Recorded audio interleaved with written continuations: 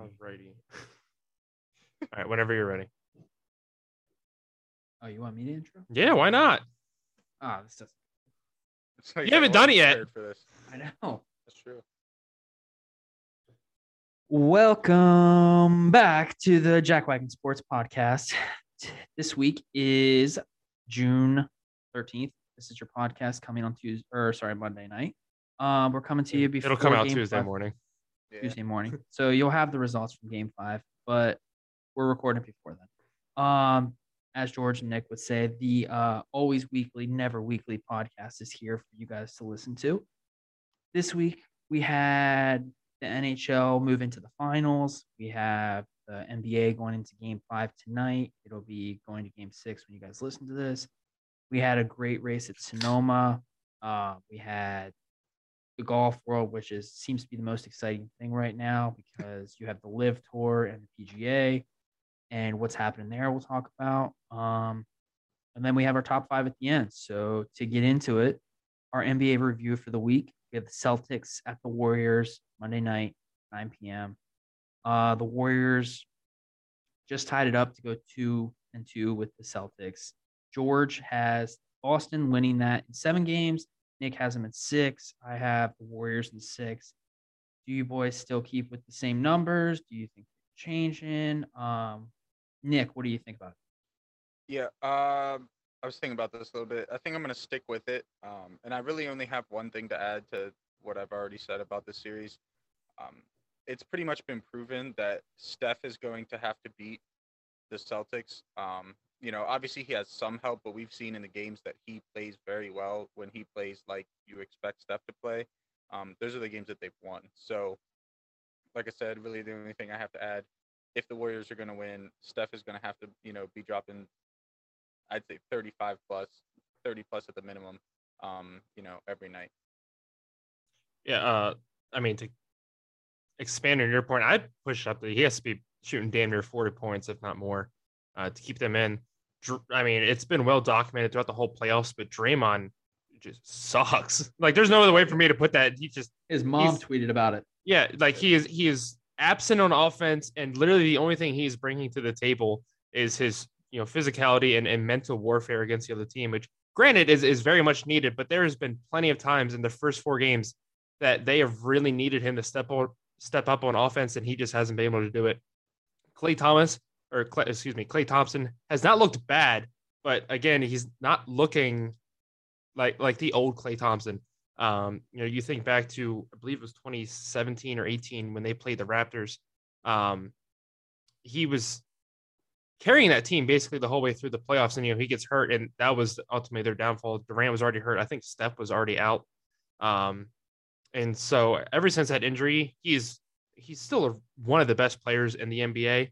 But if he would be so much better, I think Golden State sweeps this series. It's just everything is on Curry right now. Even their bench has not been performing up to expectations. We talked about it coming into the series. It was going to come down to the benches, and we thought Golden State had a little bit better bench. Boston just had a better starting 5 overall, and that bench just really has not lived up to those expectations. They've definitely played great at times, but not to the point where I would say they had a better bench than Boston. As far as my prediction, I'm sticking with Boston in 7. You see the 2 teams right now just trading blows back and forth. They've both shown that they can win on the road.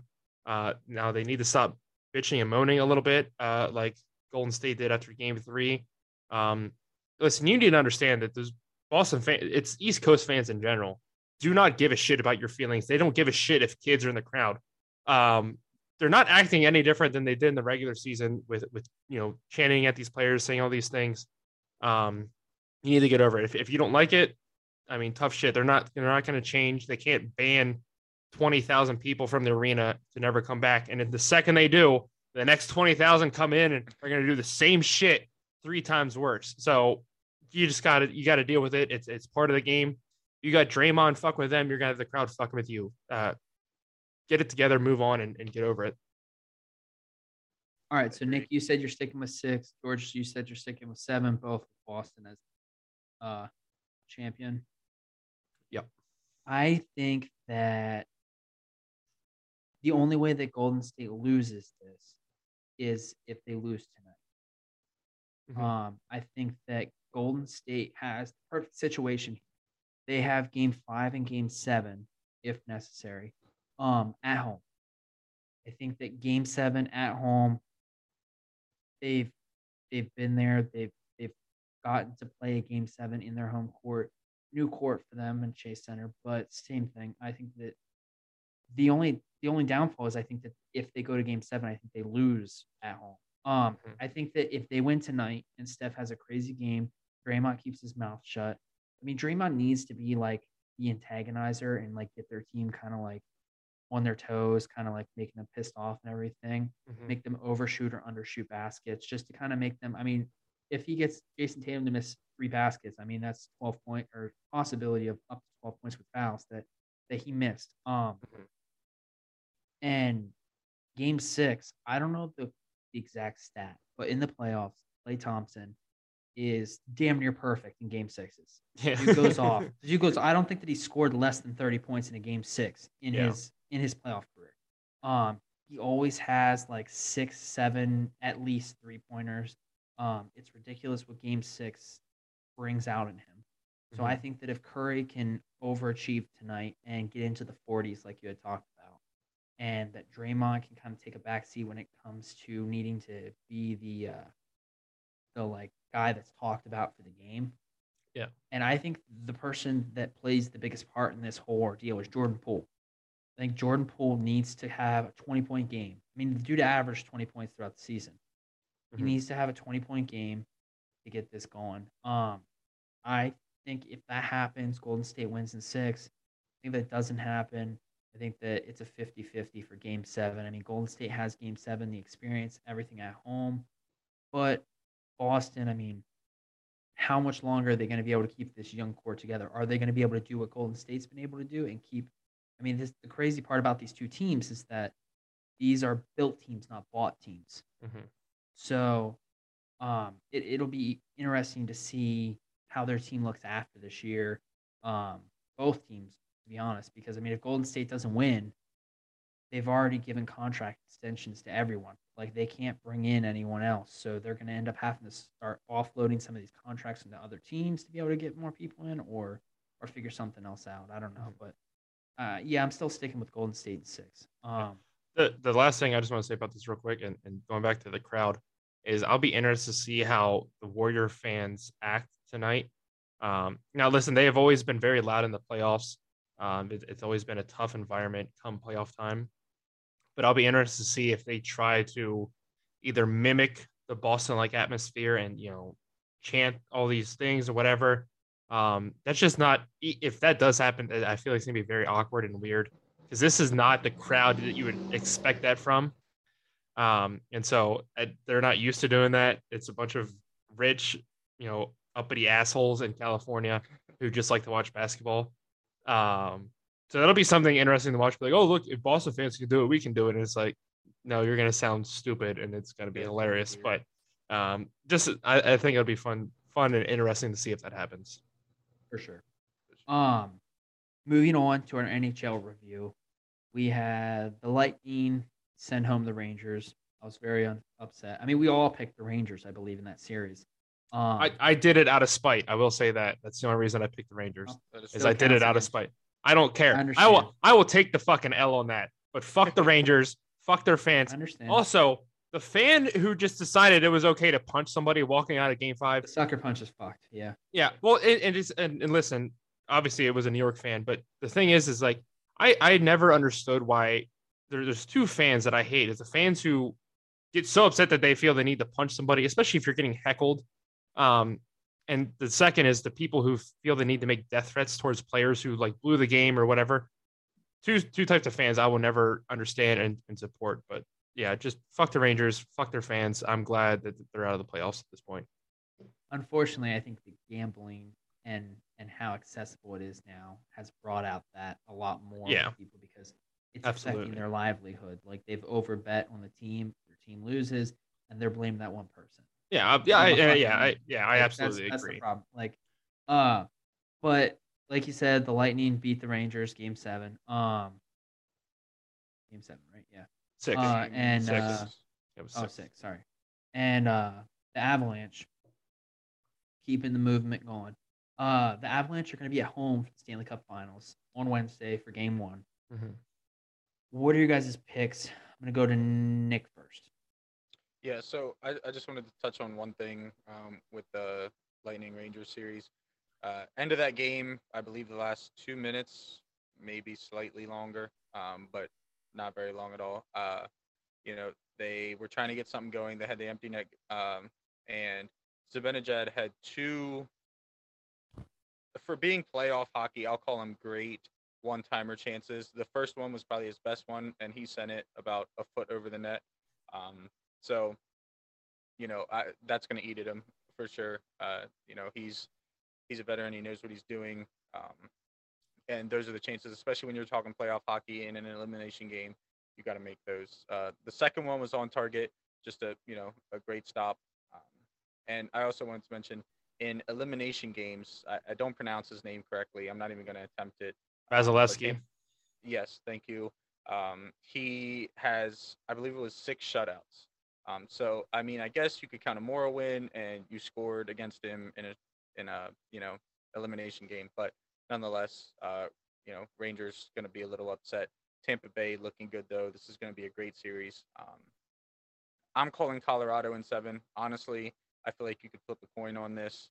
I think that Colorado is the better team, but Tampa Bay obviously just wants it.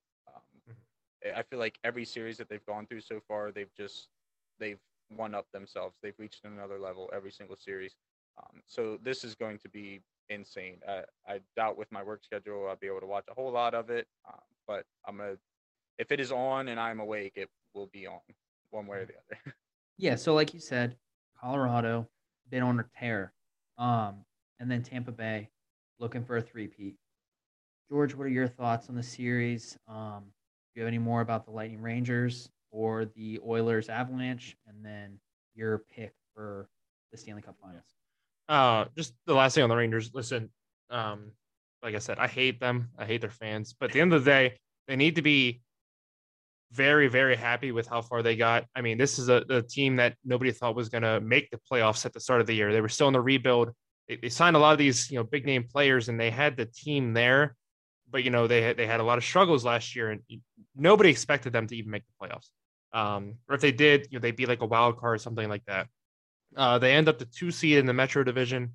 I feel like at that point, a lot of people had them to win the first round, but they're like, look how stacked the Eastern Conference is, and the playoffs are not making it that far. So at the end of the day, they need to sit down and look and be like, listen, we probably overachieved a little bit, but hey, we know what we have here, and I think that is definitely going to be a team going forward that is going to be, very hard to beat. With Zibanejad, Panarin, you have it, at least at this point, what looks to be an all-time great goaltender. Listen, it's a 2-year sample size. We don't want to get carried away. And he had a very, very big standout year this year. We'll have to see. But as a fan base, as a team, you got to understand that you are set up in position to have years and years of success if you can keep it together. On to this series, I'm going to take Tampa in 7, and it's not a dig on Colorado. I think Colorado is, like you said, Nick, probably the better team on paper. And, they have a great team. My biggest concern with them is goaltending. We saw it a lot, especially when Kemper went out. I don't know if he'll be back or not, and what his capacity will be if he's going to be 100%. But that's a concern when you lose your best goaltender, and even then he's not as good as Vasilevsky. Tampa, like you said, has proved throughout the playoffs that they want it more. And I think everybody's been ragging on them that, the last 2 years were flukes. 2020, it was a COVID year, and it was just a bunch of bullshit that happened. That championship doesn't count. Last year, it was kind of the same thing. You played a scrub Montreal team in the finals. That shouldn't have counted. And I'm not disagreeing with that. I will state that, especially last year more than any year, is probably a little bit of a bullshit championship, but regardless, they had to get through everybody else to get there first. And I feel like they've kind of understood that chip on their shoulder, especially towards the end of the regular season. They really started to struggle. Everybody's like, this isn't the team to do it. They have gone out time and time again, proved they are the team to do it. I don't want them to three-peat, honestly. But at the same time, if they go out there and earn it, you can't take that from them. Like I said, Vasilevsky is probably the best goaltender in the NHL right now. Steven Stamkos, one of the best captains in the league. They have Nikita Kucherov, who's just an anytime goal scorer. He can go out there and get you a goal anytime you need. But this is going to be a great back and forth series. You're going to have games that either have 10 goals in them or games that have 2 goals in them. And it's going to come down to who can win more of those games. I just have Tampa Bay winning, mainly because of the experience. Like I said, it really hurts Colorado that their goaltending isn't up to par. And, they've been on rest. We just saw Tampa Bay come off of a sweep. They rested for a couple days, and then they had to get right back into a series. They were rusty the first 2 games. And then as soon as they knocked that rust off, you saw what kind of team they were. And they have the most momentum. So, yeah, I'm going to take Tampa Bay in 7.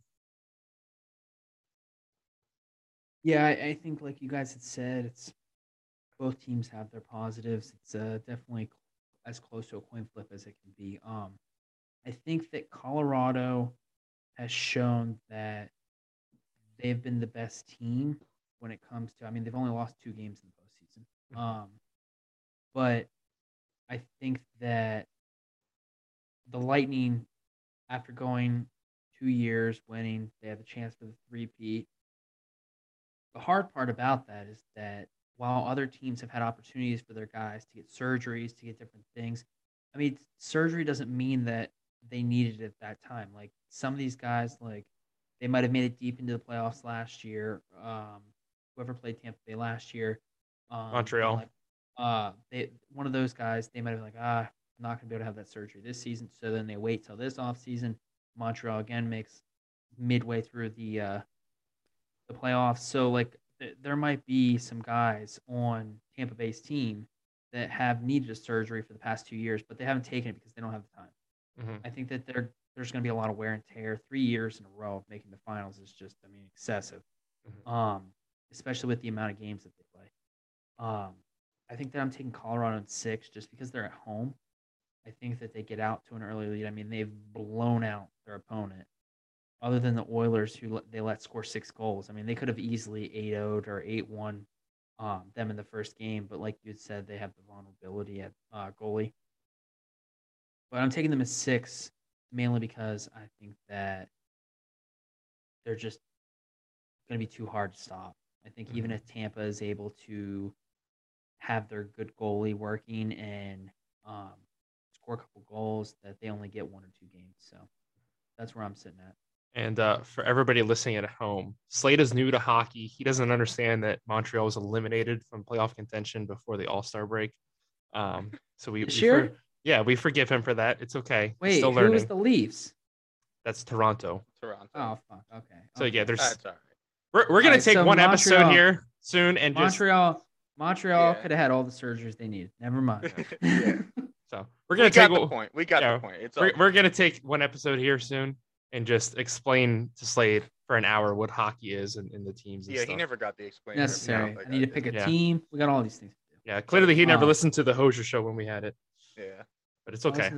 I listened to the fucking Hosier show, boy. He knew the intro. That's what matters. Yep.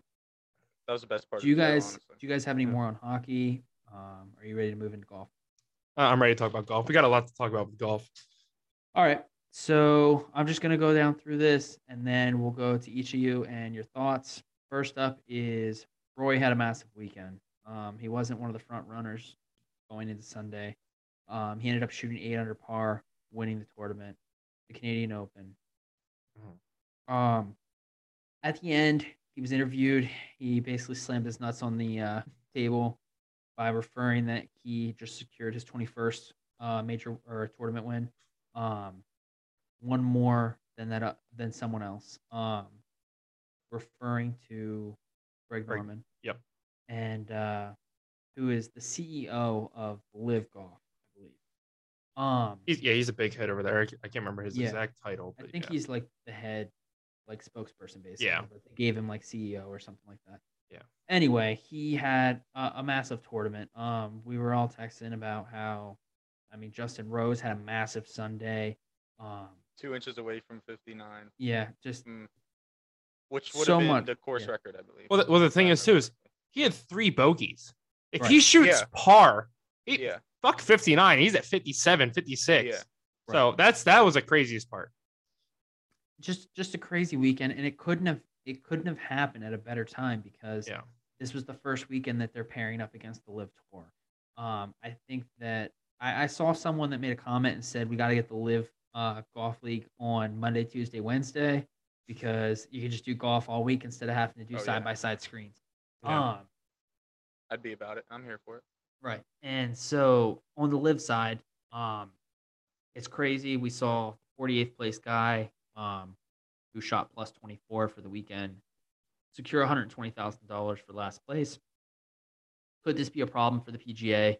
Also, Charles Schwartzel, who was the winner of the tournament in London, he got $4 million, a little over $4.25 million at the tournament. Just ridiculous payouts there. So, George, what are your thoughts on this weekend? Your thoughts on different comments like Phil Mickelson, Dustin Johnson, just everything that happened golf-wise this weekend. Yeah, I don't know if we got enough time, but I'll keep it as brief as I can. Bullet points. Listen, at the end of the day, I feel like no matter what group or country or whatever would end up being behind another sponsored golf league, the PGA wouldn't be happy with it. I feel like it's just more stress. They have more attack points to go after it because it's Saudi backed and the Saudi government has a laundry list of issues. And listen, they're very right in their points to be upset about that and go after that. At some point, you got to just shut up. Okay. Like we understand you hate it. You don't want people going there. Okay. You don't need to make a press release every day and have a 30-minute interview after the Canadian Open talking about it, all your issues you have with it and the people going there, all this other stuff. At some point, you got to understand people are going to leave. They're going to go over there. You got to focus on your own tour because if you spend enough time worrying about what's going on over there, you're going to ruin your own product. In regards to the PGA, this is the best weekend they could have possibly asked for with everything going on. You had arguably two of the most loved faces in the PGA Tour battling it out on Sunday. Tony Finau, who, I'm not a fan of, but he is a young guy who has come up through the ranks and has gained a lot of fans and is a very respectable golfer. And you had the three of them battling out on Sunday. At no point, even walking up 18, did you think, oh, Rory's got this in the bag, he's out of it. He was 6 shots up, and Justin Thomas drained 5 birdies in a row, and he only made up 1 shot, which was crazy to me. Then Rory starts slipping a little bit on the back 9. Thomas ties it going to 17, and even Finau was 2 shots off. So at no point did you want to turn that TV off. And so overall, it was the best weekend they could have asked for. It was a great tournament. Super happy for Rory, and it was great for him to win because, like I said, he's been talking not necessarily the most shit in regards to the golfers that left. It's just the company or the product that LIV is offering. So he goes out there and he puts his money where his mouth is, and he wins the RBC with a stacked field. The first time they were back in Canada, I think in 3 years now. That the crowd there was awesome. The 16th hole where they had the hockey boards, around the whole hole, and the fans are sitting there slapping them the whole time. That was awesome to see. I compared it to the Waste Management Open back in February. Oh yeah. It was a lot of fun. Now, as far as both tournaments going or both series going forward, from the PGA's perspective, you have to hate LIV Golf. I understand that, but you also need to look at it and be like, hey, there's a couple things that they're doing that we could use to improve our game. Maybe have a couple tournaments throughout the year that are three-day tournaments. We don't need, every single week in, week out tournament to be 4 days. Have it 3 days, either a smaller field or just cuts after the first day, whatever it may be going forward. And I don't hate the guys that left the PGA. I mean, I do lose a little respect for them, especially more than anything, Phil Mickelson, just because of the comments he was making, all that stuff, whatever. But they're going there because 1, they get more money, and 2, like Dustin Johnson came out and said, he gets a lot more weeks off now. At the same time, kind of feel weird about that because nobody is required, other than like maybe sponsors when they're sponsoring an event. You don't have to go play in a tournament. Obviously, if you want to make money, you need to. But at the same time, I feel like the PGA could raise their purses a decent amount. I would not pay the last place guy $120,000. I feel like that's little fucking ridiculous. But that's them. On the LIV Golf side, you need to get bigger names in there. I was saying about this last week. All the guys they've signed are either guys who are washed up or not really that good to begin with. Dustin Johnson has 2 major wins in his career, and ever since that Masters win, his career has kind of been on a downward trajectory. Mickelson had 1 big surprise win at the PGA last year. Other than that, he's struggling to make cuts. The only player they really signed that I was sad to see go and that I think has a lot of potential was Taylor Gooch. I'm a big fan of him, and I really hope he is successful with his career. But at the same time, he's hasn't made that much money on the PGA Tour. LIV Golf comes out, offers him X amount of dollars. I don't hate the guys for taking the money. Obviously, if somebody offered me 125 million, it'd be very hard for me to turn that down.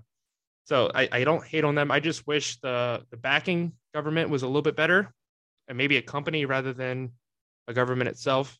But we'll have to see going down the road if any relationships are repaired, and so on and so forth.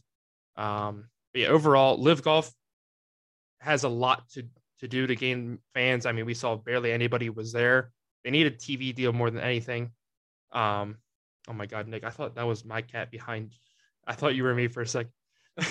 I just saw a cat. I was like, wait a minute, that's not behind me. Anyway, but they need a TV deal. Not everybody has YouTube streaming or whatever and is going to be able to watch it. So they have a lot of kinks to work out to become a viable option. And we'll see where that goes. Overall, it was a great tournament for the RBC. Now a lot of these LIV Golf guys are coming over to do the US Open. It's been very interesting reading the interactions between players on Twitter that the media's observed. It'll be interesting to see if these guys go head to head with the PGA guys and how that goes. But we'll have to wait and see. Nick, what are your thoughts on this past weekend's golf action, both leagues? Rory's comments, Dustin Johnson, Phil Mickelson, everything. Yeah, so as far as the beef here between the leagues, I don't have a whole lot to say. My biggest thing is obviously there's more money with LIV, less weekends, that you have to work, so to speak. But at the same time, golf to me, like when I think of golf, and I understand that it's, starting to change a little bit and things are getting a little different. But when I think of golf, like I think of prestige, like especially the good golfers, the great golfers, I should say, they're kind of up on that higher pedestal. And sort of like we talked about John Rahm and in Mexico. Yeah, you're getting paid extra money, and yeah, you might have some less weekends off, but you're going out there and competing against a lesser pool of talent overall. At least as it sits right now. There's obviously a couple, good golfers. Dustin Johnson, for example, is the first person that comes to mind. Even Schwartzel, but it's not the same competitive, like loaded field. Like when you looked at the top 10 on Sunday in Canada, there were some names up there that was like, holy shit. And, you could have been sitting like, I think it was Rose actually, shortly before he finished. And they were like, yeah, he's in the top 10 now. Oh, no, because he was up higher. It might have been somebody else. But either way, they're like, oh, he's in the top 10 now, but there's a lot of names in between him and Rory. Is he really in that much contention? And, just to me, that's the biggest thing that sticks out with that. Like, yeah, you're competing, you're making more money, all that stuff. But as the competitor in me, I'd rather be going out there making less money and competing against, the betters of the world than I would, obviously if the decision was mine to be made, like it's kind of hard to say this, but nonetheless, like morally, I'd rather be facing the best of the best than, going out and maybe only playing 2 or 3 of the best of the best. So, again, we talked about this before the show. I understand both sides, so I don't have a whole lot to say about it.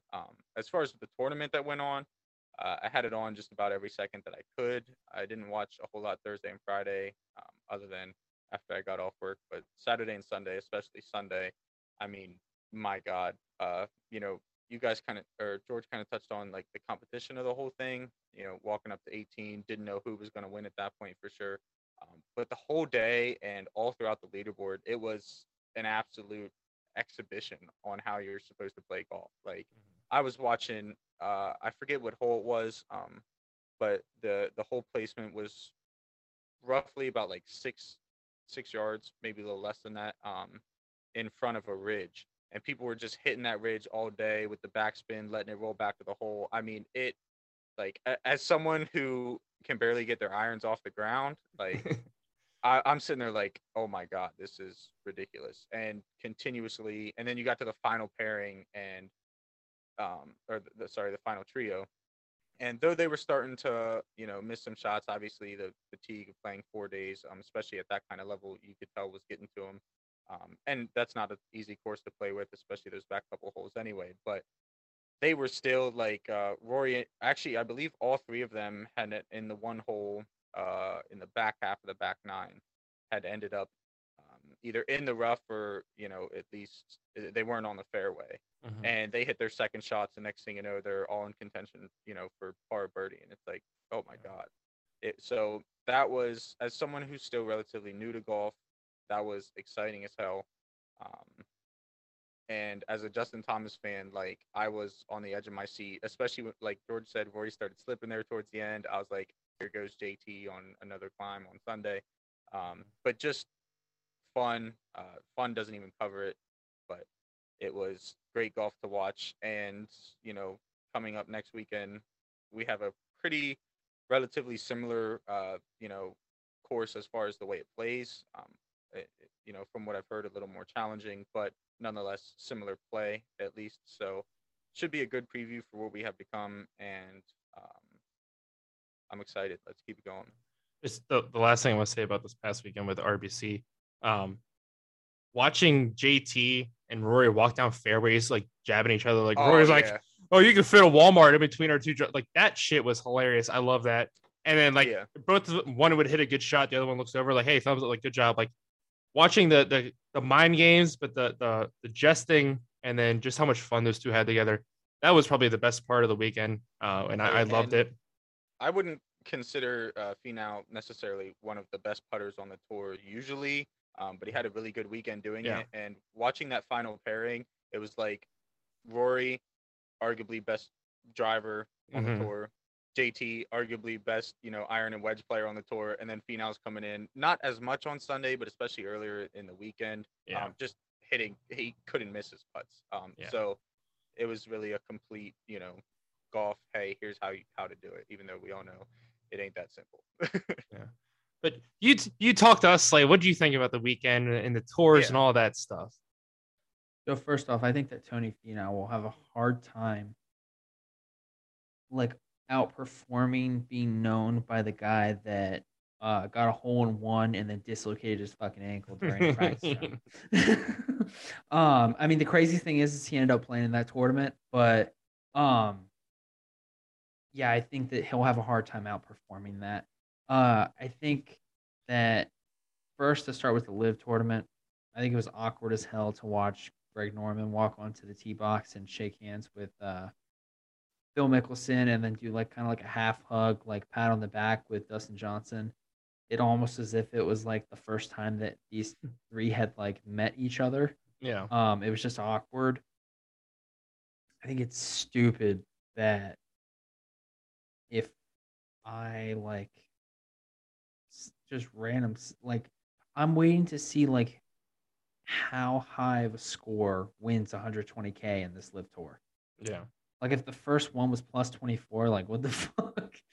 If I plus 40s, I'm throwing my name out there. Like, dude, if I'm one of those guys, I'm like, I no signed contract. Just let me fucking enter the tournament. Yeah.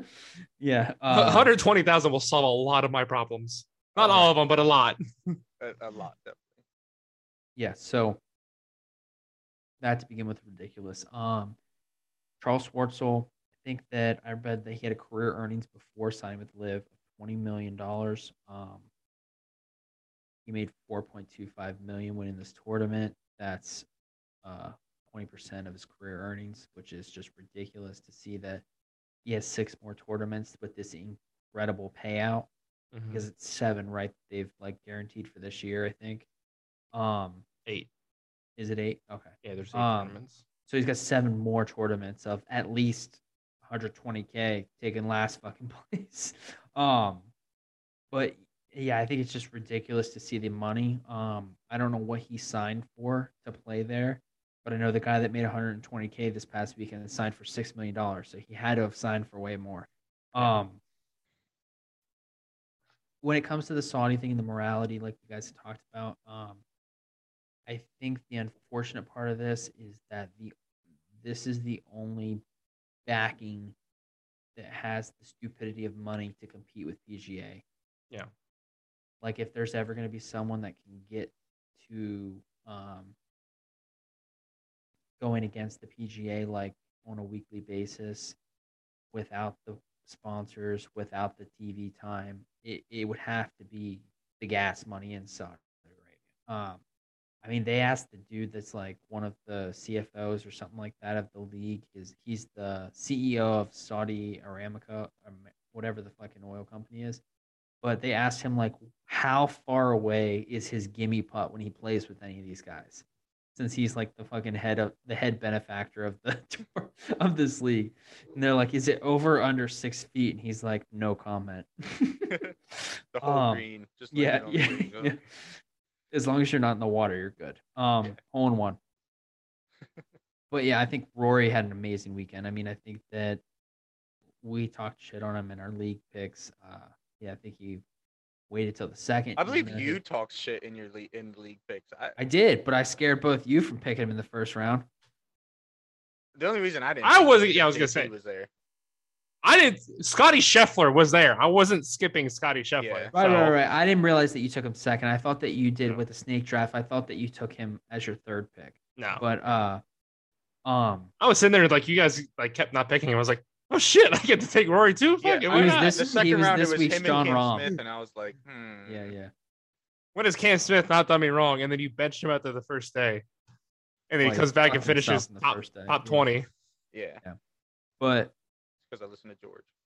Rory's -8 on the final day, along with Justin Rose, just ridiculous. I mean, like I said before, just it couldn't have happened at a better weekend. I mean, the only thing that could have made this better is Tiger playing in the tournament. It would have completely overshadowed any of the money with the LIV Tour had they had just that added measure to this part. Just ridiculous. I think that it's going to be hard for LIV to compete. I mean, even with only having the 8 main events in total, it's just going to be hard, even with all the money. I think that their contracts are also after this year. They're going to stay the same for next year. And like during next year when they're signing people, they're going to get lower because they're not quite sure that they're going to keep the league going. Mm-hmm. Yeah. Because I had said at the beginning that 3 years is the time frame that they're going to know whether this league is going to work or not. Just the last thing I want to add to, like I said, I think the PGA Tour can learn a few things. Like I said, pay them a little bit more money. Hey, maybe 3-day tournaments will work, especially here and there. But there was another tournament this weekend. It was on the DP World Tour, and it was a mixed tournament, so they had girls and guys. I don't know if it was the LPGA or just European women's, whatever, or just any woman could go enter this event. The lady's name was Lynn Grant, and she whooped the field's ass by 8 strokes. So that was badass to see. Like she could not, especially on Sunday, she would not miss. Hidden from the female tees, right? No, I believe they all played from the same tees. Really? Yeah, I swear to God, I'm pretty sure they all played. Check into that. I might, but that's a massive feat if she played from the same tees. Regardless, I think it'd be cool as shit to see the PGA and the LPGA like do an event like that. Like maybe take the Zurich Classic rather than have it be like a weird team event, and make it a mixed event and a 4-day tournament, and say, hey, just go out there and prove.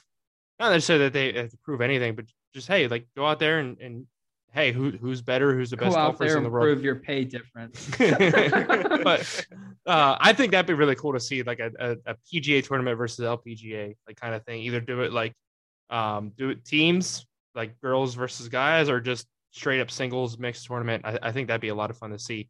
Seeing how well it worked at that tournament, at the Scandinavian Mixed Masters or whatever they call it, that was really cool to see. And just the fact that she whooped her ass by 8 strokes was awesome to me. And that, like I said, she couldn't miss. She was, I was out playing golf Sunday morning, and we looked over, and I think she was on like 13 or something, and she made a ridiculous putt for birdie. She was like 30 feet out, and it was like down a slope and everything, and she just hit it. And as soon as she hit it, she started walking behind it and walked into the hole. And I was like, I'm sorry, the fuck. Walking a 30-footer. Yeah, but that was so cool to see. Like I said, I think that'd be cool for the PGA to try out with the LPGA. I think it would be cool for them to try out. The only way that they don't get it to be a one-off is if it's an incredible tournament like this past one that you're referring to. I think that it's kind of hard because when it comes to the women, they don't have the social following that the guys on the PGA Tour have right now. I mean, for me personally, the only person that I know that plays on the LPGA is Michelle Way, and that's only because she's sponsored by Nike and she's married to NBA legend Jerry West's son. Yeah. But yeah, I think that would be cool. But aside from it being a one-off, I think they need to have it be a spectacular tournament like this past weekend. Yeah. Could you imagine like the final groupings walking down 18 and like some say Lynn Grant is just whooping Justin Thomas's ass by like 4 strokes, rolls in there going, right. But they wouldn't be able to play from the same tees. Yeah, I'm pretty sure they did. No, I'm pretty sure they did. No. I'm saying if they did with this in the PGA and the LPGA. The DP World Tour is just like, I mean, it's either like it's Rory's, professional golfers. Rory's bombing it 340 yards. No fucking girl is hitting it 300 yards. I'm not saying they would hit 340, but obviously they're doing good enough that they're able to keep pace. But the LPGA, they're playing from the women's tees. They're not like in their own league. I'm saying. So I'm saying if they all of a sudden have to move back 70 yards, I still want to see it. I agree. I'm just saying that for the PGA and the LPGA, for it to be a fucking misogynist tournament, for it to be competitive. No, I mean, if they want to play their tournament, the Black Tees, then they should do that every week. Yeah, I get what he's saying. No, yeah. But yeah, no. Nick, what do you think about the mixed tournament? Hey, I mean, like, I will be honest. So, I watch the tournaments mainly on Fubo, and there's this weird like transition period. At least there was this weekend. I haven't noticed it in weekends prior, but I believe it's on CBS Golf, and then it switches to whatever the late one is, and it would shut off like, so say like the 1 o'clock or the 3 o'clock time, it would shut off like 2:50, and then wouldn't show up on whatever the later one was until like 3:05.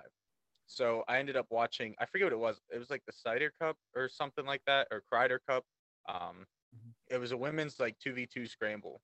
And I don't think I happened to witness any of their drives now that I think about it. But like their irons, I've seen a little bit of in the putting. Like I'd be willing to watch a weekend where the guys are going against the girls, or mixed, whatever the situation may be. Just because, like, I have, weirdly enough, watched a little bit of female golf other than this weekend, and like they do put on a hell of a show. Like, I'll be one. I think George and I might have talked about it. Like, there's a big difference between men's sports and women's sports. That's why, like, the pay difference, for example, since you brought it up, they don't bring in the same fans. For whatever reason that may be, whether it's less exciting, whether it's this, whether it's that, whatever. But as someone who's tried to open themselves up more to women's sports lately, I've definitely found that there is, it's still exciting. You might, like women's basketball, for example, you might not have people jumping from 20 foot away from the rim, grabbing an alley-oop and throwing it down. But nonetheless, like, there are still aspects of it that are exciting. So again, I'd be completely open, and just like whatever the hell George just said her name was, I'm sure there would be women out there that, I don't know about necessarily Rory or Justin Thomas or somebody like that, but, would probably put some of these PGA players to shame. So, I'm all for it. Just real quick, I looked it up. So I was wrong. They did use different tee boxes, but depending on the whole length, they're only 30 to 50 yards in difference. So, I mean, it's not it's still obviously that's their drive difference. I was gonna say, yeah, there's a the difference. irons, Yeah, basically, yeah. and that's what they said. I looked at it. It said that the goal of it is to create equitable or equal approach shots. So, like, right. But still, I mean, regardless, I would still. Yeah, so I feel like that's correct in that, like, it would be hard for the tour average for PGA and the tour average for the women's league of the LPGA to tee off from the same tees and it be fair. Not because I don't think girls could tee off at that. It's just like from a strength power perspective, there's differences. Yeah, I mean, in all sports. Yeah. So, and in golf, I mean, if Rory, who's an exception, can drive it 340 yards on a specific hole, and the number one LPGA player can drive it like he's over here thinking about Pride Month. He's like the top LGBTQ plus player over here. Well, they're not excluded either, just to make that clear. But we're not excluding anyone. But anyway, if the difference is 40 yards for the top players, it's just going to continue on for as you go down in the competition. So it's nice that they play from the different tees for a fairness standpoint. Do you guys have any more on golf, or do you want to move into NASCAR? No, we can talk about NASCAR. Just the last thing I want to say is just I still think regardless it'd be cool to have them do an event, and just real quick, like you said, like the females aren't as popular. I think it'd be a great opportunity to give them more coverage and not only just expose everybody to like, hey, listen, the LPGA is really, really good. You need to go watch them. But like, think about like all the dads that sit there and watch golf all day on weekends. They probably have daughters. Like half of them have to have a daughter that's probably sitting there like, Dad, can we watch like My Little Ponies or something? And be like, hey, listen, look, watch this event. Like, there's like we can go out and start golfing together, stuff like that. I think that'd be cool to see. And just overall, I think it'd be just overall a good event to try and work out. It was really cool to see it work as well as it did for the DP World Tour. I think it's at least something to consider, if not try out for the PGA. The only comment I have on that though is that I think anyone that's actually going to get into golf, like daughter, son, whatever, I don't think that they're able to watch either league live because their tournaments and matches and stuff are going on at the same time, like weekend play. But like you said, moving into NASCAR, this past weekend they were in Sonoma, first time in a couple years. No, they've been there. No, this year they switched the layout, so they used to have the carousel turn, and this year they went back to the normal NASCAR layout. So they were there. It was a roller coaster of events. I mean, Kyle Larson was on rails for the beginning of the race. Then it turned into Chris Buescher. And then at the end, it ended up being Daniel Suarez who walked away with the win. I mean, I think he led like the last 25 laps or something like that. Along with some laps early in the race, he ended up being the race high leader. What were your guys' thoughts on Daniel Suarez's win, his amigos dancing in California, and everything NASCAR this weekend? I think overall, not just in NASCAR, it was a great weekend in motorsports. Not talked about enough. We had the 24-hour Le Mans, one of the hardest races in the world, and that was going on this weekend. A lot of drama over there as well. Corvette got taken out with like 20 minutes left in the race, which pissed me off. But as far as NASCAR goes, Daniel Suarez deserved this victory, without a shadow of doubt. He's come so close so many times. You'd be hard pressed to find a non-racist person that hates Daniel Suarez.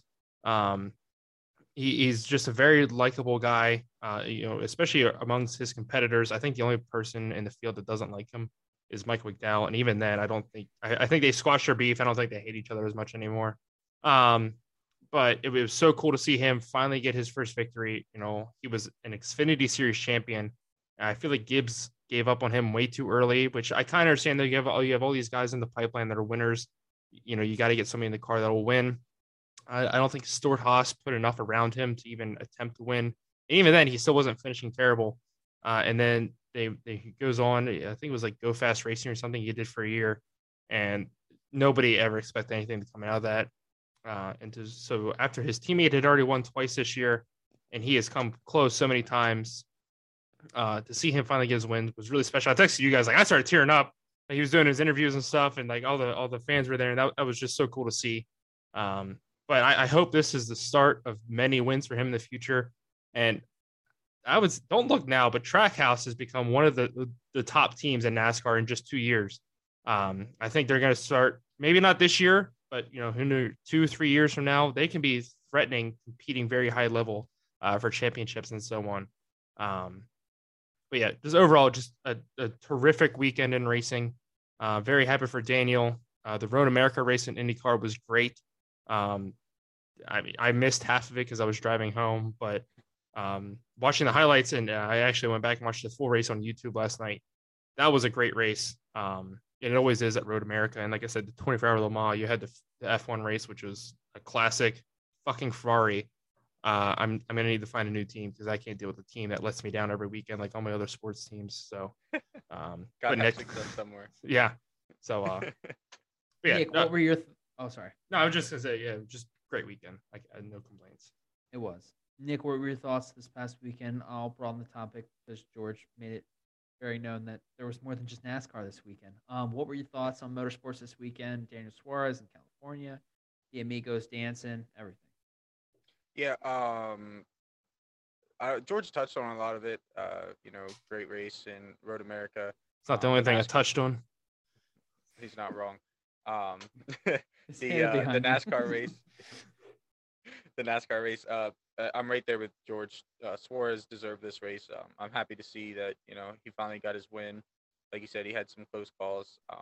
A great weekend in racing. I believe the Bristol race for the Outlaws with the 410s and the sprint cars was also this weekend. No, they're at Knoxville. Or Knoxville, yeah, sorry.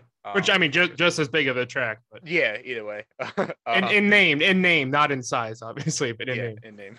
They might be close to the same size. Anyway, I'm sorry, I'm distracted. They don't seem like it. Oh, you're good, nonetheless. But no, it was a good weekend of racing all around. Couldn't really complain. None of my favorite drivers got a win, but it is what it is. Can't have that every weekend. So, it was. I didn't get to watch as much as I wanted to, but the little bit I did. Of the NASCAR race and the IndyCar race were both exciting, both entertaining. So I'm still glad to see that, halfway through the season or so, I don't know exactly, but that NASCAR is still right at halfway in the right direction. Is it? Okay. Yeah. I knew it was somewhere. I know it's really close because they're switching from Fox to NBC, and I know that's normally like right at the halfway point. 10 races left in the regular season. And then there's 10 playoff races, so there's 20. There's 36 total. It's 2 races before halfway, so. Okay, yeah. Or one. So I don't know, whatever. Yeah, the All-Star race was the half point of the regular season. Okay. No, it wasn't. No, that wouldn't make. There's 36 races. There's 20 left. Total. No. 10 is the playoffs. I'm saying the halfway point of the regular season was the All-Star break. No, it wasn't. Regular season. Okay, I'm sorry. Yes, you're right. The regular season. What I'm saying is correct. Okay, I'm sorry. But I kept hearing just halfway point of the season. I'm like, no, it's fucking not. It's in May. The season doesn't end until November. Okay, you're right. I apologize, Slade. You're good, George. You don't get that out of him too often. So. No. Just the last thing I want to say about Nick's favorite drivers. One of them is Rossi. I think he's only 75 points back. 75 points behind. Yeah. Yep. Second last week. I know. I'm probably jinxing him, and I'm sorry in advance. Second last week, third this week, and a pole. I think we talked about he's going to Aaron McLaren next year, who might overall give him a better shot at a championship. But I mean, he's going to be fighting until the very end, and I think it's the IndyCar championship. We're going to talk about this more in another week. It's going to be so cool to watch come down to the end. It's going to be very, very close. Yeah, because he's 75 behind, and he's 7th, I think. Yeah. Which means there's 5 people in between him and the leader that are less than 75 points away. Yeah. So that'll get in. And also, shout out to Joseph Newgarden. They had a prize this year for the first person to win on an oval, a road course, and a street course. And Joseph Newgarden did that and got $1 million for charity, which was just cool to see. Yeah, million you for know his him, charity? million for his team, and million for his charity. Yeah. That I'm not sure. Wait, I did see it, and I can't think of the name. Sorry. But it's hard to hate on Newgarden. He's just such a likable guy. He has a great personality. So very cool to see him do that. And the weird thing is he's second in points right now somehow. So yeah, like I said, it's gonna be a great IndyCar season as it always is. Sure. And NASCAR is still trending in the right direction. So yeah. So Slade, you news. tell us all about what you thought of Daniel's Amigos and the weekend full of racing. Nick, do you have any more? No. Fuck no, Nick. I'm good. George doesn't even like me. I don't know how I was the best man at his wedding. Oh my god. Anyway, so the racing, it gets the blood boiling. It does. Blood boiling, yeah, it does. Racing and football. Yeah. Can't wait for college football. It's I'm like a better version of Maryland. Rather than crab cakes and football, I'm racing and football. I do love a good crab cake though. And hockey. Oh yeah. Oh, dude. Hockey's another level. I'll become a Rangers fan, punch somebody in the face for some hockey. I'm just kidding. I won't do that. I'm not a douchebag. Yeah, he would never become a Rangers fan. I'm not a full douchebag. I'm a douchebag. I'm not a full douchebag. That's up to debate, but no, I'm kidding. I'm kidding. Anyway, so I don't watch the IndyCar other than the Indy 500. That was the only Indy race I've watched this season. That would be the only Indy race I watched this season. No, you definitely need to start watching some here and there, especially if you can watch NASCAR races consistently. You got to sit down and watch them. I don't even watch them though. I'm driving to work. I listen to it on the radio. Yeah, that's fair. Because I was telling George before this. Well, guess what? You can listen to the fucking IndyCar on the radio. Yeah. I bet on the NASCAR during pit stops. Yeah, they were and I was like, I really wish you would have texted me. Green flag. Sorry, that makes a big difference. Green flag pit stops. Yeah. I bet on 3 of the top 5. They were the only 5 that didn't pit yet. I was like, I really wish you would have texted me so I could have told you, like, hey, don't bet on them. Yeah, right. So, anyway. But don't text and drive, kids. Yeah, don't do that. Okay, I'm sorry. Now go ahead. I think it was amazing that Daniel Suarez was able to get the win this weekend. Yeah. I thought for sure that Chris Buescher was going to get the win based on how they were running at the end there. I didn't even really think that Daniel Suarez stood a chance because going into the last, it was the only 4 cautions for the race. So the 4th caution of the race, which was in the 3rd stage, Ross Chastain had the better car of the 2 Trackhouse teams and of 2 Trackhouse cars. They had made the comment that Daniel Suarez's team said that the 10th turn was the turn that he needed to do better in. That was the only turn he wasn't doing better than Ross Chastain in, and that was affecting his run. Crazy to think that one turn is what defined him running in 7th place all day versus 1st. But it's just amazing to see how a set of green flag pit stops and just making an adjustment for that turn was able to really turn things around for him. I thought it was amazing that I really want to be able to listen back to the Deportes, ESPN Deportes channel of them announcing when he won, and just because it's always crazy when they announce for like soccer games and stuff like that. Oh yeah. Or the NBA finals when that one guy gets on there and they're like he talks in Spanish and they're like, I don't know, and then he says it in English and they're like, oh okay now, but yeah, it was amazing to see him win. I think it was his turn. He's had a tough go at it. I think NASCAR is also one of the only sports that it's mainly based on talent. I think that at any point a team could have given him a ride to help with the diversity program because that's how he came up. He came up driving for the diversity program, and he's really, like you guys said, I mean, he was at Joe Gibbs. They basically told him that unless he wants to go to Xfinity, his spot's gone. And then he went to Stewart Haas Racing and in an okay time there, but he wasn't given the correct equipment, like George had said. That was about the time that they were kind of switching over to Ford because they were at Chevy before that. And so it was just a rough go for him. I mean, it's really nice to see that his time is coming right now. He couldn't be racing for a better team. I think that this season can only be described by how Michael McDowell has described it, in that he was used to just trying to race to place in the top 30. And now he's competing in the top 5 on a weekly basis, which is just crazy to think. I mean, we've seen it with Hendrick the most this season. Everything that they use is given to them or bought from the same manufacturer as everyone else. So NASCAR supplies all the pit road equipment. We saw on Chase Elliott and Kyle Larson that the lug nut gun is something that can malfunction. I mean, before teams were purchasing the best of the best, top of the market stuff. Now they're using kind of middle market stuff, and every team is given the same exact stuff.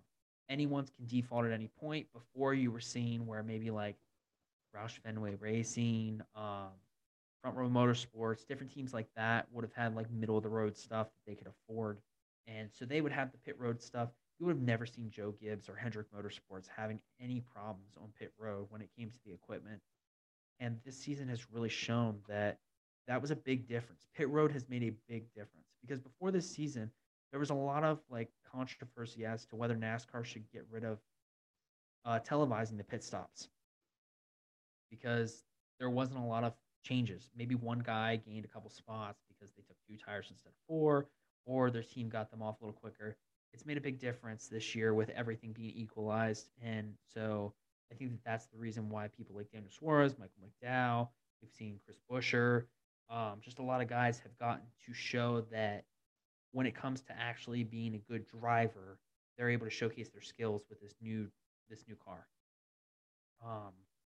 Aside from that, I don't think anything else really piqued my interest with NASCAR this weekend, aside from betting for guys that didn't even fucking pit. But yeah, I mean, it's just it's difficult to see the pit road problems for a team like Hendrick Motorsports that never really had those problems. I mean, if I had to guess, just like their drivers, they're paying the best of the best to be on pit road. Obviously, it's human error, but when the machines are the problem, it's just difficult to watch. Did you guys have any comments on the pit road stuff this weekend, or did you want to? Just my biggest issue with the pit road stuff is a fucking 4-week suspension for the crew chief and the tire changer. For the tire coming off. That's bullshit. Dude. The one lug wheel is the stupidest fucking thing ever.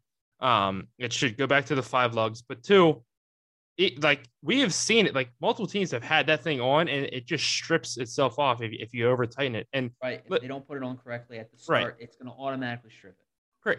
And listen, if you would say, "Hey, you're suspended for a week," I feel like it'd be a lot more acceptable. 4 weeks is beyond outrageous to me. Yeah. And I think a total of $150,000 fine. Yeah, I think the crew chief and the team. That's just my biggest problem. Like it's cool to see, like you said, like these top tier teams having problems. I mean, it sucks as a Kevin Harvick fan watching his crew struggle every goddamn week. But like you think back, like I said, I think 4 weeks for anybody, top or bottom team, is just way too egregious and atrocious. And that needs to be reduced to at least a week, if not just no suspension and a hefty fine or whatever for the team, whatever. That's just my biggest thing. You agree, Nick, or do you think differently? I mean, I agree. I don't really feel 4 weeks is ridiculous, especially considering, we've had these issues the whole season. I don't know. Sounds like NASCAR are having a really good season, and they're like, oh, maybe there's one way that we can piss people off real quick, and I don't know, whatever. Yeah, I mean, to touch on what George said with Kevin Harvick, he was my dark horse for the race. The entire time I was listening, he was battling. He was the largest mover from the start of the race. He had started near the back. He was fighting with Ross Chastain leading up to the end of stage 2 for like 11th place. Mm-hmm. And then he was in the top 5 after the yellow flag at the midway point of the 3rd stage. And then, like George said, he just had a shitty pit stop during that green flag pit stop. It just ran like 4 or 5 seconds long, and at a road course, you can't have that. Yeah. But I mean, even then, watching him battle back to, I think he finished 4th, was still good to see. His season is definitely going in the right direction, the right trajectory. But it'll be interesting to see if he can, because I feel like we are heading towards 16 different winners this year. We're already at 12, I'm pretty sure. So there's 10 races with 4 spots that aren't winners right now. Yeah, so you were going to need a win to get into the playoffs, and even then, I mean, who knows what happens if we end up having 16 or 17 winners, and I'm not 100% sure what the criteria is there, but we'll have to wait and see. But I mean, like I said, his season's heading in the right direction. He is somebody who wants to win and not only needs to win, but has the desire. We obviously know he has a talent. I think Swordhouse as a whole has just struggled the last 2 years. So it'll be interesting to see how the rest of his season goes in the regular season, at least, and if he can get into the playoffs. Agreed. Moving into our next topic, it's more of a would you rather. So this week, would you rather shoot a 90 on any course consistently or win one of any of the prestigious races of your choice? I'll start with George. What's your thoughts? I made this question specifically for George. I just want to put that out there. No, I figured. I think you had to change the golf score to get a little bit closer of a reaction. No. But I did. So my biggest insight, and I briefly discussed this before we hopped on here. Listen, I would love to shoot 90 regularly, but for me, like where I'm at in my life right now, that's something I feel like I can continue to work towards. Obviously, I still need to worry about breaking 100, but once I do that, I'm like, hey, the next goal is 90. And that's something I know I can go work on. I can go get golf lessons. I can so on and so forth. I know I'm not going to race in my life. I would love to. And I mean, and there's like random, there's random like pro-am series. Like I was telling you guys, like there's a series that runs up and down the East Coast that like you just show up with a team, you sign up, and you don't have to have any experience, and they will throw you in an endurance race. And that was a wild concept for me to learn, but two, like that'd be awesome to do. But like I told Slade, so you win a prestigious race, but for me, I would want to win the Indy 500. Like for me, it'd be Indy 500, the 24 Hours of Le Mans, the Monaco Grand Prix, and then the Daytona 500. For one, the rest of your life, you're known as the winner of that race, like that prestigious race. Two, you get a shit ton of money from that. And three, like if I go break 90 regularly at my home golf course, nobody's going to give a shit. Nobody cares. Like Slade said, oh, some of the locals are going to know. I'm like, I don't care. Millions of people will know my name if I go out and win that race, and I'm going to have millions of dollars most likely. So for me, I would take the race. Nick, what are your thoughts on the question? Yeah, it's funny because I wrote this up and I was like, yeah, this might get George a little bit, and then I was like, well, fuck, like, what would I choose? It was honestly pretty tough for me. I honestly, just the competitor that I am, as someone who's gotten first place in tournaments, someone who's been pretty damn near dead last, or if not dead last in tournaments. Real quick, he's not talking about golf, by the way. No, not golf. Not golf. Sorry, not golf. I'd be lucky to break double this. No, just kidding. I'm not that terrible, but nonetheless, for me, like, could you imagine 180? I'd sell my clubs. I'd sell them super fast. Like, if I would have went out there the first time, shot like a 185, I'd be like, you know what? This ain't it. But nonetheless, and as someone who grew up watching racing, the Daytona 500, I wasn't really aware of the Indy 500. I knew of it. I shouldn't say I wasn't aware, but as far as the full spectacle of it until George got me into IndyCar. And since I've watched that, like, that's one thing, that I've learned to appreciate. But me personally, I would rather shoot 90 consistently because, like, if I'm under 90, sort of like George said, I can work towards under that. But, like, I know I can drive fast. And I know that I can drive decent. I've never been like in an official like race environment or anything like that, but like I know how to move a fucking car. So. Start with turning the key. Yeah, exactly. I push. Well, no, I don't push a button now anymore, but I used to push a button. But golf for me, the one thing that I think keeps driving me to want to go golfing, and whether it's the range or actually on a course. I debated going to a range this weekend, and I was like, no, if I go, I'm going to a course. I don't care. Because I go to a range and I hit decent, and then I go to the course and I hit like shit. So I'm like, I don't even care. I'm going to go to the course until like I find a good rhythm, and then I'll go to a range and, work on some other stuff or whatever. But the competitor in me wants to go out there, and like every time I shoot like shit, I'm like, I wish I would do anything to be 30 strokes better. So for me personally, I'd want to go out there and shoot 90, especially like because of the love for golf that I've gained recently and being out there, and whether it's with the boys or whether it's just one other person and just chilling or whatever it is. Like I I I already love this game, and like I drive Jade crazy because I ask her all the time, "Can I go golfing? Can I go golfing?" And usually we have plans, so I don't end up going golfing. But it's crazy how that works. But nonetheless, like it would be my favorite sport in the world if I could shoot under 90. So just the competitor in me. Here's the last biggest thing I want to share with you too. If you break 90, what does it get you? Nothing. Like you're not gonna end up on a tour or anything like that. You might win the Meadowbrook tournament. Yeah. But again, that gets you nothing. Even so, think in your head, you're gonna. That's $100 and a free hot dog at the tour shop. But think about it, you break 90, okay, and you're doing it consistently. You're gonna be pissed that you can't like go, and you're gonna try to get lower, and you might. You're gonna be pissed you can't get lower and be like, hey, I can go on the tour, or whatever. Then it's gonna just keep eating at you more. The competitive side of me wants to go 90, win a fucking race. Okay, but listen, if I'm breaking 90, I'm making at least 120K over in Saudi Arabia. So yeah. No, you're not. He shot plus 8. I was gonna say he shot plus 8. You gotta get to 80. That's 80. Oh shit, you're right. Yeah. I'm close though. I'm close. Yeah, I have a good weekend. I'm making 120K in Saudi. All right, so 80 then. I debated on making it down to 80, but then that got into PGA Tour range, so I was like, I felt like that was kind of. That's why I originally said that you had to make the score lower to change George's mind or to make him think about it. Yes. Yeah. If it was 80, I'd be hard pressed to say no because I mean I don't know the Q school requirements and Corn Fair, but at that point, if I'm breaking 80, I know that I can work harder and harder and harder to get down to touching the low 70s.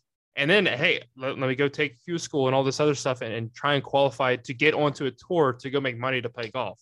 But breaking 90, I don't give a shit about breaking that. Like, see, I want to like making it 80. Yeah. I would like love to go out there and break 90. Yeah.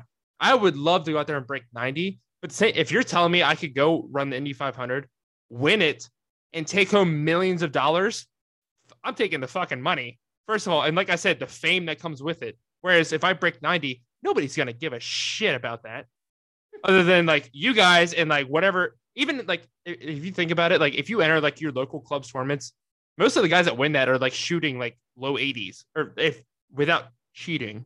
But like, yeah, right. So I don't know. For me, like give me the money and the fame and I'm going to go win the Indy 500, the whatever. So Slade, what would you rather do? So I think we're making it 80 since 90 was too easy. I think that the question realistically would have been good at 85. I think that 80, like George said, makes you think that you actually have a chance at making the tour. I think 90 is like sort of like George had said. Like I mean, I won the Meadowbrook tournament. What the fuck does that get me? I also think that it. For me personally, I think it would be funny if this podcast continues and we can keep it going. If I can break 85, dude, I'm keeping the fucking Jaguar Sports Cup forever. The fuck you are. If you're breaking 85, I'm breaking 70. No. I'm saying if I personally, you chose the Indy 500. Yeah. You're still shooting the 110 right now. The rest of your life. So you have to drop 25 strokes to get with what I'm saying hypothetically. Yeah, right. Obviously. Yeah. No. You're better at golf in general, but I'm saying hypothetical question here. I don't know if I say that. Than me, yeah, I'm saying. But I'm saying again, there's a reason you got the fucking trophy. Until I take the fucking trophy. Putt. In all fairness, we were tied. 50% of that went down to putting. So, and we all know you suck at putting. So, but anyway, this weekend I actually wasn't bad. But anyway, I'm just we'll saying. Talk about it later. The only reason I would take the golf is just because it would be for bragging rights between the three of us. Because if George is taking NASCAR and as long as I'm better than Nick at golf, I don't give a shit. Oh well, that ain't hard. But I don't even know how you used the clubs you gave to me before you gave them to me. On his knees. Yeah, probably. That's how I'm about to start using them. Yeah. So yeah, you're used to doing shit on your knees. Oh, I'm a pro on my knees. All right. So anyway, we all made our points. On to our top 5 of the week. Top 5 of the week was presented by Nick this week. Game day beverages. I'm going to start with George. What's your thoughts? Number 5 I saw your top 5 already. I'm taking water. You need to keep yourself hydrated. You can't just pound drink after drink after drink. You need to have some water in there, break it up, especially if you go to like either an event over the summer, baseball game, golf tournament, whatever it may be, or like an early season football game. It's gonna be hot as hell. You need to have some water in you, on top of all the alcohol. Number 4, I'm going with any seltzer. I'm not a big seltzer guy, but I will definitely drink them if that's all I have. Actually, I lied. 5 seltzer, 4 water. Number 3, I am gonna go with just a classic soda. I mean, a lot of sporting events, like we were talking earlier a couple weeks ago about Penn State. Penn State doesn't have beer. They do in the club section. Okay, well, I'm sorry, I'm too fucking poor to afford that. Anyway, I didn't know. I don't know how long they've had that, but Yeah. I didn't know either until Erica's dad got us tickets this past weekend or this past year for the Illinois game, which we left in the third quarter before I went to 8 fucking overtimes. Good thing. Yeah, but I mean, like there are definitely venues out there that don't have beer or any liquor at all. So I would definitely take a good soda. Number 3, I'm gonna take Tito's, Tito's and vodka, Tito's and any Double mixer. down. Double Yeah, down. no, right? Yes, sir. But Tito's and any mixer. I love the Azalea drink at the Masters. That's vodka. People use gin. If you use gin for the Azalea, you're fucking disgusting. But I love a good screwdriver. A transfusion. I don't know if you guys have ever had those. It's grape juice, vodka, and I think something, I forget what the third ingredient is, but those are delicious on the golf course. Vodka is just a great versatile drink. I know a lot of people don't like it. I mean, personally, tequila or whiskey is my go-to, but I can't drink that shit if I'm going to be sitting at a sporting event all day or tailgating, whatever. So it has to be vodka. Number 1, obviously beer. I mean, it's hard to beat that for, like I said, a tailgate or at any sporting event. Love me a good Michelob, just because that's probably more readily available at those events. But if I can bring my own, I'm bringing Busch Light, obviously. But that's my top 5. Nick, what's your top 5? Yeah, so somewhat similar here. 5, I went water, which I'm pretty sure we all did because it's necessary. Especially a lot of sporting events you go to, they're hot. Got to get a little something. Listen, I'm just proud that all of us can recognize that water deserves a place on this top 5. Somewhere. We might not Were drink you as much thinking of it it as we before I should. put it? Oh no, I was. I 100%. I just didn't write my stuff down. I don't know if George was, but I was debating it, putting it higher than 5, because I'm constantly drinking some sort of liquid, and typically it's water because it's like the cheapest. But nonetheless, 4, I have lemonade. I like going to a good ballpark, especially if you go like not necessarily to a pro sport, but like I go to Jade's nephew's baseball games, and yeah, they have soda, but certain places they got a lemonade, especially the fresh squeezed lemonade. Always bussin'. 3, I have the soda. I'm not a huge soda drinker, but as far like I get so tired of drinking water that I need something with flavor, and typically soda is the next best choice. And it's always at any sporting event ever. Number 2, I have Trulies, only because I recently got put onto them, and they're delicious, at least the ones that I've had, and they go down pretty well. I'm not a big fan of like any sort of liquor or anything like that when it comes to sporting events, typically because that shit goes down real easy for me, and I'll be too drunk to watch the sporting event. And number 1, I have Busch lattes because that's just about the only like beer that I'll drink. I've started experimenting a little more recently, but I have gone through the full list of readily available beers at this point in my life, and lattes are the only ones that I can typically still stand to drink. So, have you seen the shit going on with Keystone and Coors Light right now? I've seen the Keystone one. I don't know if yeah. Well, so like Coors Light owns Keystone, so they're honestly got the same beer. But yeah, like the video you saw with the Keystone's the same stuff going on with the Coors Light right now. That is absolutely disgusting, and I pray to God I never have to deal with that with Busch Light. Oh right. And it's Slade's turn for the top 5, and he runs away to go get more wings probably. But yeah, no, I saw that and I was like, oh, that's disgusting. And then just today, I saw a Coors Light video and I was like, why would you ever, like, I used to drink Coors Light in college, but like, yeah, I drank it when I was younger too. Like a few years younger than college. Yeah, seeing that, like, I would, seeing that, like I would never, like even if I was a diehard Coors Light guy, I would never want to touch Coors Light again. And I mean, like, and so like my first instinct when I seen that was like, well, I wonder if it's like corn syrup or some dumb shit like that maybe like isn't mixed properly. But either way, like first of all, just watching that video, I could imagine that like slithering down my throat as I took a sip. But imagine that, like, and I'm sure it's probably not pure corn. Like, if say that is the case, it probably still has a little bit of beer flavor to it. But like you said, the texture, and if it does taste like pure corn syrup, that's disgusting in its own self. I'm good. Slade, since you're back now, what's your top 5? Sorry, we're talking about beverages. I was trying to go, and then you you were like, "Oh, whoa, wait, Coors Light Keystone." I was like, "Oh, fuck." All right." Perfect time. So I originally put my top 5 together.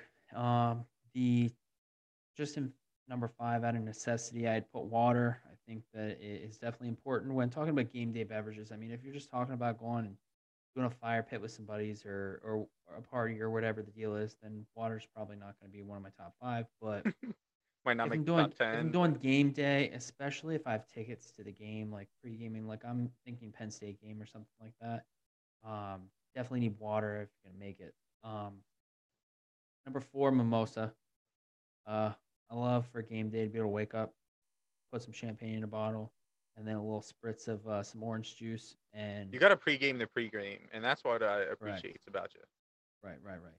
Usually, since we live so close to the stadium, we'll pregame the Uber. So we pregame with mimosas before getting the Uber to the stadium. Number 3, Jello shots. I think that because I work at the hospital and stuff, we do the syringes with the dip on it, so you can just put the Jello shot in there. But any sort of Jello shot, my parents used to make them in like the half orange rind. You can put it in there. Whatever the deal is, I like those. And then number 2, this past year, I was going to the one busing company up in State College, and they have this thing where like they play this one song like every freaking like 30 minutes, and during that song, you have to take a shot, and it's either like rum shata, peanut butter whiskey, some other whiskey, or like a pickle shot or something like that. And I like the whiskey shot the best. I mean, peanut butter whiskey Screwball is probably my favorite whiskey right now. I'll do Fireball, but I kind of have already been drinking to do that just because it fucking burns the shit out of my throat. If I touch Fireball, I throw up. So that's off my list. I can touch it now, but there was a point in my life where I couldn't even hear Fireball. You drink one handle. You drink one handle in a full night, and you can't touch it for the rest of your life. Yeah, it is what it is. Right, but I mean,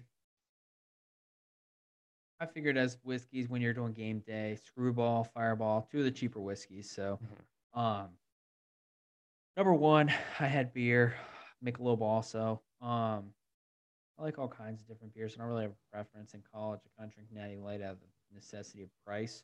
Didn't we all? But I feel like I do love me a good Natter Day though, especially on the golf course. Oh, the Natter Days when it's nice and hot outside. Ooh. I feel like now, like Natty Light's not even the cheapest option. Oh no. I feel like Natty Light's the same price as Busch Light at this point. Different taste, but close to the price. I realized as I got older that Natty Light wasn't the bottom of the barrel. Right. It was just like the bottom of the tolerable barrel.